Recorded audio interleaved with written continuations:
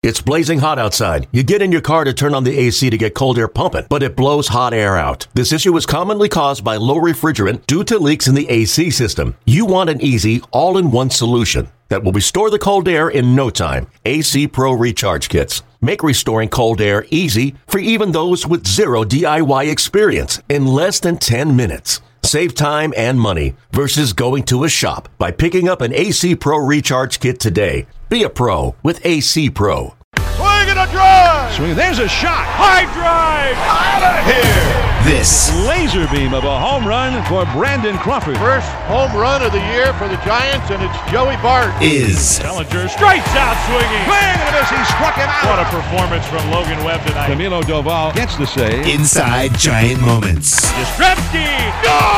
And late night Lamont strikes again. Belt was all over it. The captain. Great call, Parker. With Adam Copeland.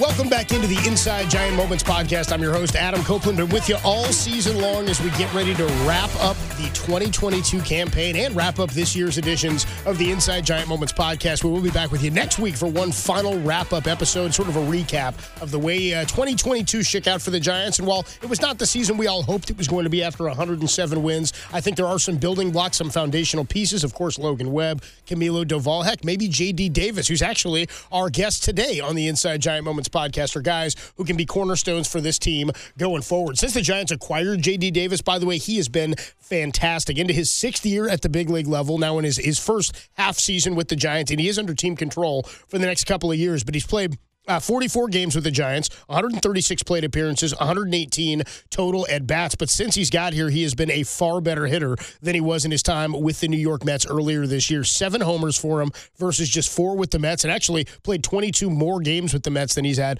with the Giants right now. He's driven in 13. He has struck out 48 times, but he's put together a 900 OPS and a 280 batting average. And when you hear what JD has to say, this was something I'd sort of heard and read about when he got traded over here for Darren Ruff at the trade deadline back in, it's actually on August 2nd this year, was that he's a guy who needs to play. He's a guy who needs to touch the field. He needs to get consistent at bats. And now that was something the Giants could afford him that the Mets could not, because the Mets are one of the best teams in baseball. And when he was traded over here, they were looking for pieces that were going to help them go out and win a world championship. And I think that not that J.D. Davis was not a guy they believed in, but was a guy who I think needed to see the field a little bit more. He wasn't going to get reps at first base with Pete Alonso there. They had guys in there who could designated hit, like Mark Canha. They had guys all over this team, and power on the corners, power in the outfield. And so he's a guy who I think, while he's not a plus defender, can play the field a little bit, as we mentioned, at third base and at first base and some in the outfield. But just getting a couple opportunities a week as a DH or in there as a supplemental piece or as a substitution piece is sometimes tough for some guys. Rhythm is such a huge part of the game of baseball. Getting reps, getting repetition. If you go back through J.D. Davis's career, his best year came in 2019 as a 26-year-old. His first year with the Mets, he played in 140 games, the most to this point in any season of his career. He's at 110 right now between the Giants and the Mets in 2022. But in that year, he had 22 doubles. He had 22 home runs. He hit 307 at an 895 OPS. That's the guy who the Mets thought they were going to have in there each and every day at third base. Well, as he fell out of favor when it came to playing time, obviously they've had managerial changes in that span, and the Mets have just become a much different and much better team in the 4 years or the 3 years since J.D. Davis had that breakout season back in 2019. So the hope is that because he's in there so much more consistently for the Giants, he's given the opportunity to get some rhythm and get some consistency when it comes to at-bats. This is a guy who could be a dangerous hitter for the next couple of years for the Giants out at Oracle Park. Now, we'll get into this conversation with JD. Don't forget, he grew up a Dodger fan, and of course his dad is a diehard, or was a diehard Dodger fan growing up in Southern California, and JD said that made for a whole bunch of fun when he got traded over to the Giants. But we'll let you hear the start of this conversation. He did say maybe his dad has come around to the black and orange side from the blue and the white. So our conversation with J.D. Davis was a wonderful time with him. Get to know him. He'll be here for the next few years with your San Francisco Giants. Here it is, our conversation with Giants third baseman, first baseman, designated hitter, J.D. Davis. It is a pleasure to welcome to the Inside Giant Moments podcast one of the newest San Francisco Giants. J.D. Davis came over from the New York Mets at the trade deadline a couple of months ago. J.D., thanks for making time today, man. How are you? I'm doing pretty good. How about yourself? It's been great out here. Love it here in San Fran. Can't complain.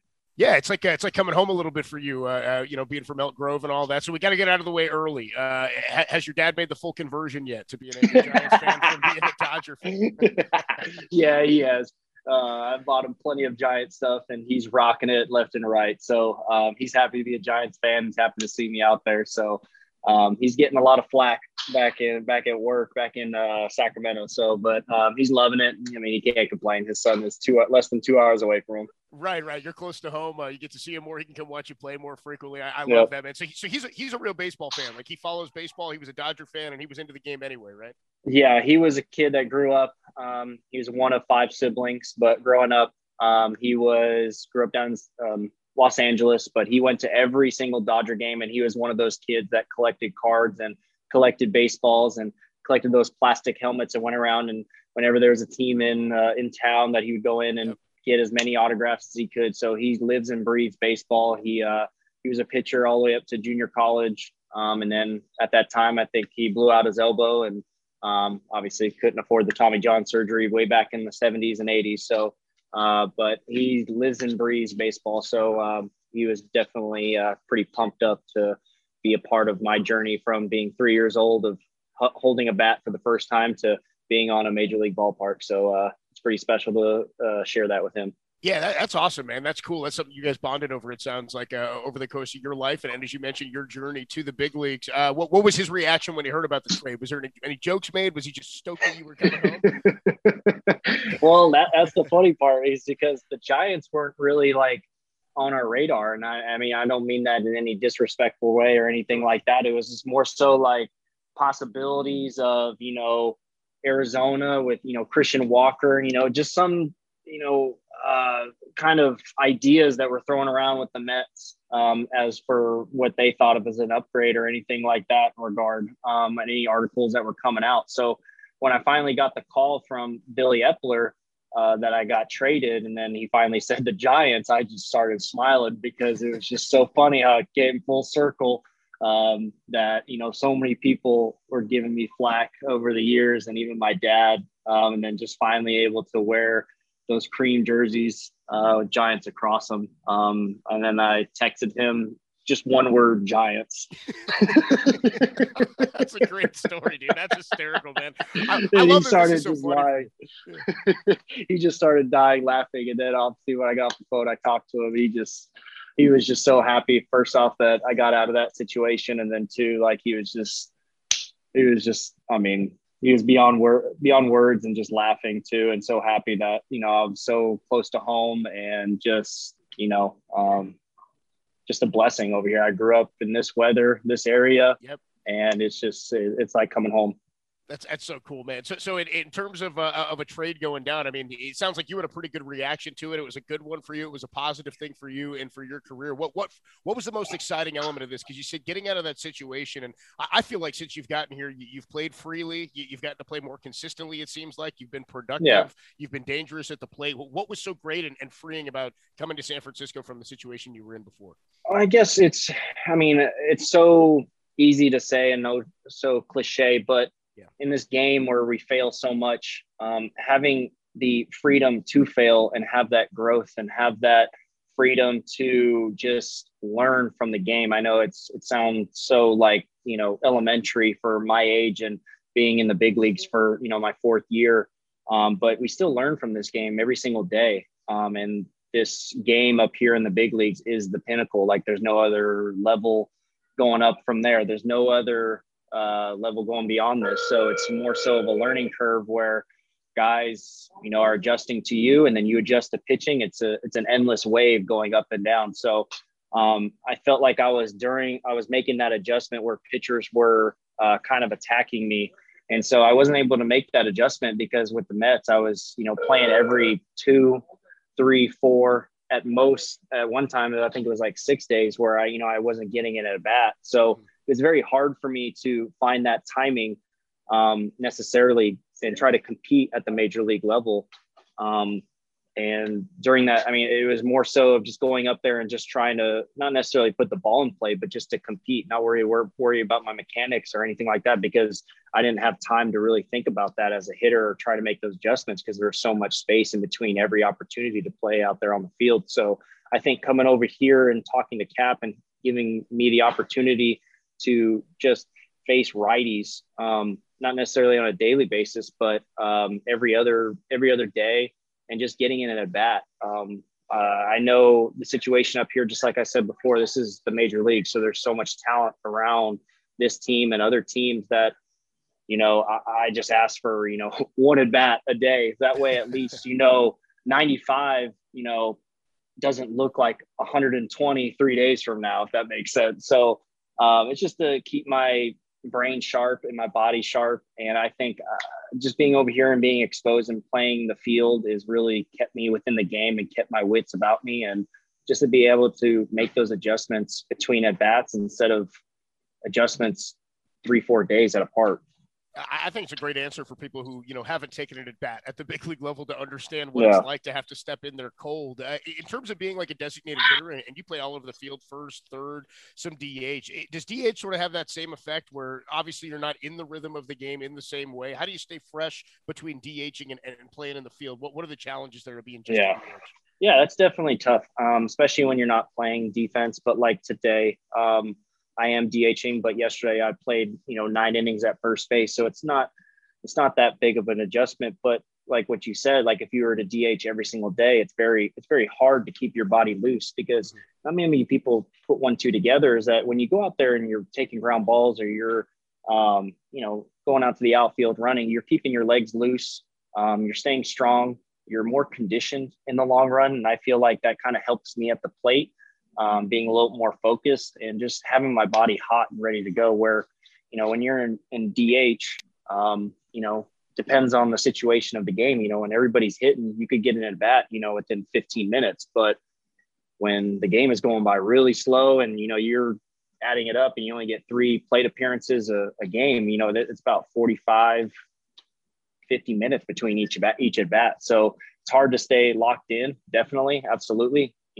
Edgar Martinez and David Ortiz made it look a lot more easier than what it is. I'll give them credit for that. But yeah, I think it's just way easier for as a player to mentally stay locked in as a infielder or just a player out on the field. But DH wise, obviously it's a lot easier when things are going well, when you're hitting well, and it's easier to turn those pages as a DH. But yeah, just like you said, I can play all around, move in and out, play first base one day, DH next, and third base the next day, left field the next day, just kind of moving all around until, finally a team can commit me to one spot. I know my bat can keep me in the lineup, and, I'm just trying to just keep those adjustments and stay in the lineup. That's all I'm trying to do.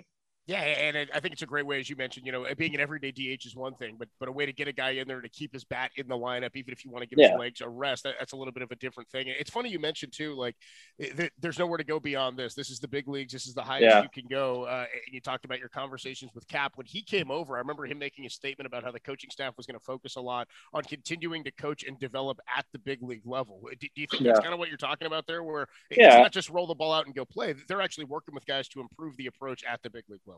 Yeah, I'll say this exactly. Coming from my third organization, one with the Astros, Mets, and Giants, I'll say this: the player development wise, I think is absolutely a priority over here, and I absolutely love it. I think the attention to detail these guys come in and day out. I think that's wonderful, and it helps me as a player. And then the communication on top of that. This game is, just like I said, it's a game of failure. And so as a player, you try to prepare for every opportunity as best as you can, not only for yourself, but for the team as well, because you want to go up to the at bat, trying to be focused. You don't want to be ambushed. You want your body hot and stuff like that. So the communication from Kapler and from the front office has been by far the best. And I think that's kind of helped me kind of get over that hump and just kind of play freely and play with at the feel of fear of failure. Did you always want to be a baseball player? Was this the goal from the time you were a little kid? Absolutely. I've never dreamed of anything else.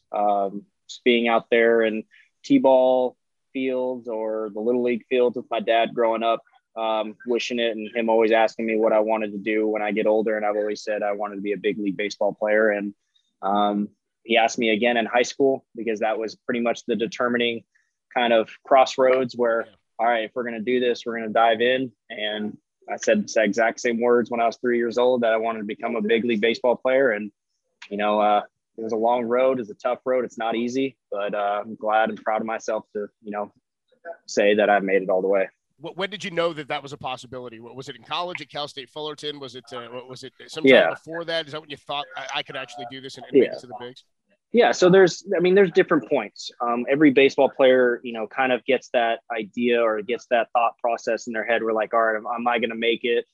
Am I not going to make it? And then there's times where like, all right, am I going to make it and like stick up here? Like, am I going to be successful? Do I need to work on some stuff? So kind of part of your question, I knew I was going to be a big leaguer probably around college, I would say about or after freshman, kind of sophomore year. That's where I kind of blossomed and took off at Cal State Fullerton. I knew that the way I was carrying myself and having at bats and playing the game that, I can make it to the big leagues. And then kind of going on that plan B, what I said, AA is usually that kind of precursor or that kind of turning point for everybody where they kind of weed out the good players and then just kind of those minor league players.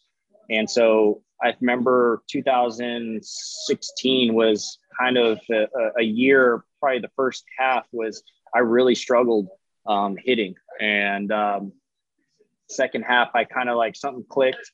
And from there on, I knew I made the adjustment and I knew I was going to, be a successful big leaguer and not just make it. I mean, I think that's what everybody doesn't really talk about is it's easier. And I don't need to put this down at all, but it's kind of put you in perspective. It's easier to make it than to stay up here and have a long career because the talent here is just by far the best. And then on top of that, you've got, not just us, but guys that, collect scouting reports for the last 4 years since, my first at bat since 2017. So heat maps, tendencies, what I swing at in different counts is all collected. So that's where kind of that mind game of failure is because there's so much information on you. And that's why it's so appreciative and so cool to see, guys that have been in the game for 10, 12 years that are still doing it. It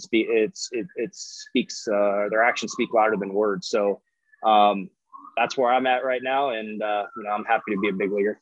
Yeah, it's a game of adjustments for sure. Because you talk about guys have the book on you, then you adjust and they adjust, and it's all back and forth. We see it with pitchers a lot too. Young guys come up, are really sharp, and then the league figures them out. You've been fantastic since you got here, man. 930 OPS. I want to say I might have been at your first homer at Oracle Park. I think you hit one the other way into the arcade. And I was like, oh my God, how did this guy do that? I was like, no right-handed hitter hits it into the arcade. Is opposite field power something you sort of like to hang your hat on? Because it's a great element to have. It's a dangerous thing. I think about you at the plate. Austin Slater has been kind of an opposite field power guy himself, but you've got big hulking swings. It seems like to right field. Yeah. And, tell me about that approach and how long you've had power to the opposite field. Yeah, it's just something that kind of came together. I would say college, and then the dominoes kind of came towards minor league ball. Because just like I said, you make adjustments over time and you refine your approach. And as you go along each year, as you get older, you start to figure out how your body moves and how the proper swing you are. And, that's just the way that you swing, and that's where you do your most damage. So I've learned over time that if I can stay to that center field, if you're looking at the field at 391 to like the AAA insurance, I think that kind of gives me the most room for error if my mechanics are in line. Everybody can be different. Some guys like to pull, some guys like to go right down that line. I know, I've heard through the rumor, Aaron Judge, he's so strong that he gets away with, he tries to hit it down the right field foul pole on a fastball. So that way he can catch every off speed and just stay behind and make everything look so slow and come to the plate like a beach ball. But for my strength, I like to stay in that 391. If you're looking at Oracle Park, 391 to that AAA insurance. And I think that just kind of gives me room for error to catch that off speed out in front and either hook it in that 5-6 hole or drive it into that left center gap. And then also just to gives me room, because if I try to go to right field more, I can get a little bit too inside the ball and get under it. And so I think that kind of gives me a little bit more wiggle room to stay on top of that fastball and stay more towards the center field and drive it in a way. That makes sense. Yeah, it's great insight, man. For think about what you're thinking about when you get up to the plate there, and what you're looking for on the outside part of the plate. That's cool to hear about. So I'm looking, and I'm hearing you talk going the other way. I was looking at your stats page here. 2 career triples. If you flip one out there to 391, could you get chugging? Could you make it to 30? Oh, absolutely. I'll get up there standing, baby. All right. I'm going to hold you to that. I'll come back next year, hopefully. We're talking about a handful of triples that J.D. Davis is hitting for the Giants. Dude, the Giants are so cool, man, because growing up here, and you know this, being from not far, the Giants keep Hall of Famers around. Like, guys are just kicking it around the organization. And, you know, it's cool to grow up as a kid in the Bay Area and get to see Willie McCovey until he passed, and Orlando Cepeda and Gaylord Perry and whatnot. Yep. I saw a photo of you and Willie Mays, man. How cool was that, getting to hang with Willie Mays? Man, that was awesome. I mean, he was happy to see me. I shook his hand. You know, I was kind of speechless. And then they started, you know, he was asking about my stats and everything. And he said, I only got 11 home runs. And he just kind of looked at me and he's like, what? You only got 11 home runs? He's like, how much you weigh? And I was like, 225, 230. He's like, oh, boy, you should be hitting 20 to 30 of them. And I'm like, Willie, I've only got like 250 at bats. He's like, I don't care. You should be hitting that home run every single time. But I'm like, oh, my goodness, Willie. So a lot of players warned me about him and how great he is as a person, and, you know, just how genuine and one of a kind he is. And sure enough, you know, even with all his medical conditions and how old he is, he hasn't missed a beat. He still loves baseball. He still, you know, loves showing up here and just meeting with the guys and talking to them. And, you know, it was just a great moment. Anytime you get to see a 24-time All-Star and you know, San Francisco legend, even just a baseball legend, I think I was blown away, speechless, and just a little kid again. Yeah, anytime you meet somebody who they've got a statue of outside of the ballpark is pretty incredible, man. It's really cool to get to see him around the ballpark. And I was a great shot at you guys hanging there. I love that he asked you about the home runs in your weight. That's just as if that exactly correlates based on whatever your weight is the number of home runs you should be. Yeah, exactly. Is there another guy from the time, like when you came up and you were in Houston, or maybe it's even with the Mets, or maybe it was here in San Francisco, where you were like, man, that's crazy that I'm playing against these guys, or that I'm playing alongside this baseball card, or a dude I've only ever seen in MLB The Show? I imagine there was a handful of them, but is there anything that comes to mind that just blew you away? Absolutely. I think one guy that, you know, that my late grandma, because obviously my dad grew up as an LA Dodger fan, I know, but just facing Kershaw, I think that was the coolest thing, because I'm a 90s baby. So I've seen that guy pitch when he was a rookie all the way till now. I think that's been like pretty cool to face him. Obviously, when I was with the Astros playing, just kind of being on the opposite side of Mike Trout. He's absolutely ginormous. He's huge. He hits balls. Oh my God, so hard. Obviously, the dude that just got 700 home runs, Albert Pujols, when I faced him when he was with the Dodgers last year when I was on the Mets. So when you start to run in with these older guys, it kind of leaves you speechless in a way, because there's a kind of an aura or an awe about them, because what they do is not easy. And they've, just like I said earlier, they've been doing this for 10, 15, heck, Albert, I don't know if I think Albert's coming up on 20, but that's even incredible. So just to kind of see those guys and how they carry themselves and just how they swing and just their presence in that box and how they take it in bat is just, you could just sit there and with a notepad and pen and just watch them and how their demeanor and how calm they are. And I think that's pretty cool, just to run into any of those type of guys. Yeah, I mean, I was thinking the same thing about Albert Pujols. We had Evan Longoria on the podcast earlier this year. Yeah. He said the same thing. He was like, yeah, dude, get in the face Pujols. Like, he pitched to him earlier this year. And Longo hit a home run. I was like, not many guys are going to get to say that. A lot of pitchers are like, you know, even he thought that was incredible, getting to play alongside Pujols, which is so cool, because really he's been around and is a, you know, maybe a Hall of Famer in his own right, Evan Longoria. Right. What were your thoughts on Oracle Park as a player playing in the ballpark before coming here, and has it changed at all since now that you're playing here, having your home games played here? As they say, it's a tough hitters park. Does that hold true, or do you believe that? It's a little bit. I would say it's more neutral.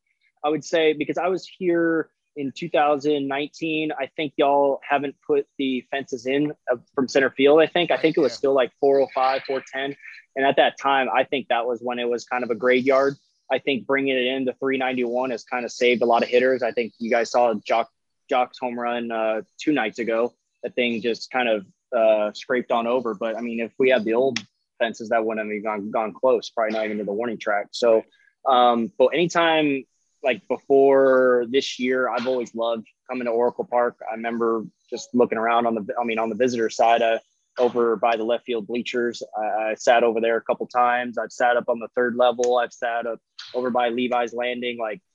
So it's definitely weird to finally play on this field, and then to actually call it home and just show up here every single day is just kind of speechless. I had the same effect when growing up and going to Sacramento River Cats games, when they're affiliate with the A's, and Eric Chavez, Chris Carter was there. So, I've been to quite a few games all around Northern California. So it's really cool. Speechless, dream come true to, play at basically your home ballpark. You ever have a crab sandwich? Oh yeah. Amazing. Garlic fries. Oh, amazing. Oh, dude, I crush them. Yeah. Can you smell garlic from the field ever? Yeah, you can smell garlic. Yeah. There's always a certain time. It's always popcorn in the beginning, and then garlic around probably like the second, third inning. That's when they start, that garlic smell starts lingering on the field. They're not far from you. They're right up behind you there. All right. Before we let you go, just a quick one here on the way out. Can you remember who you hit your first big league triple off of, since we were joking about it? It was with the Mets. I think it was off Hoffman, right? A curveball, and David Dahl.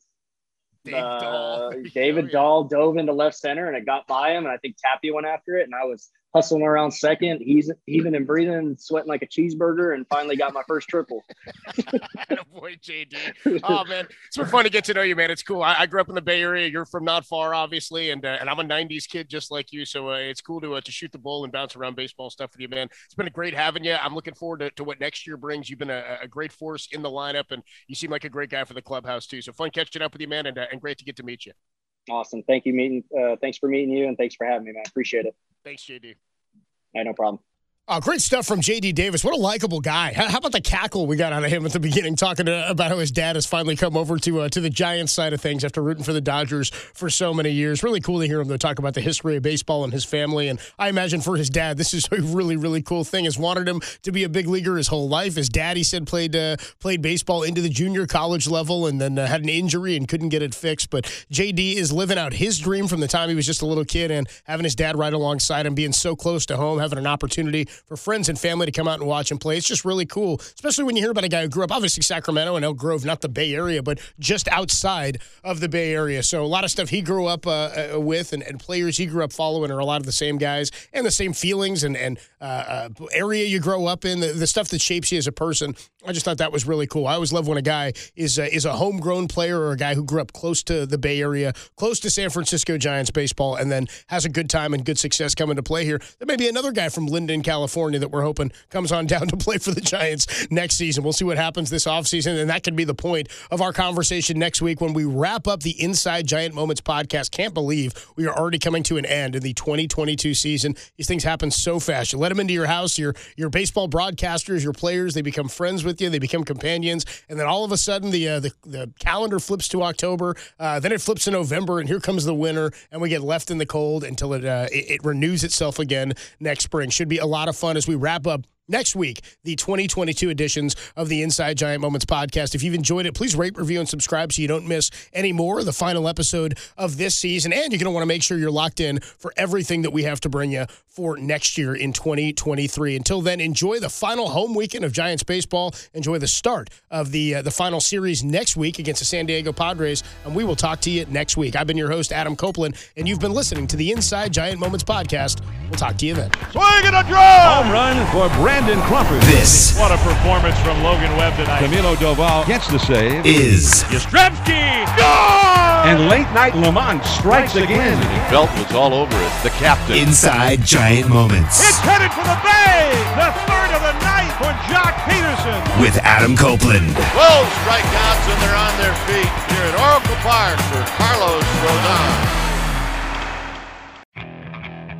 Okay, picture this. It's Friday afternoon when a thought hits you. I can waste another weekend doing the same old whatever, or I can conquer it. I can hop into my all-new Hyundai Santa Fe and hit the road. Any road. The steeper, the better. Because my all-new Santa Fe is available with H-Track all-wheel drive, so I can hit the trail without a worry in the world.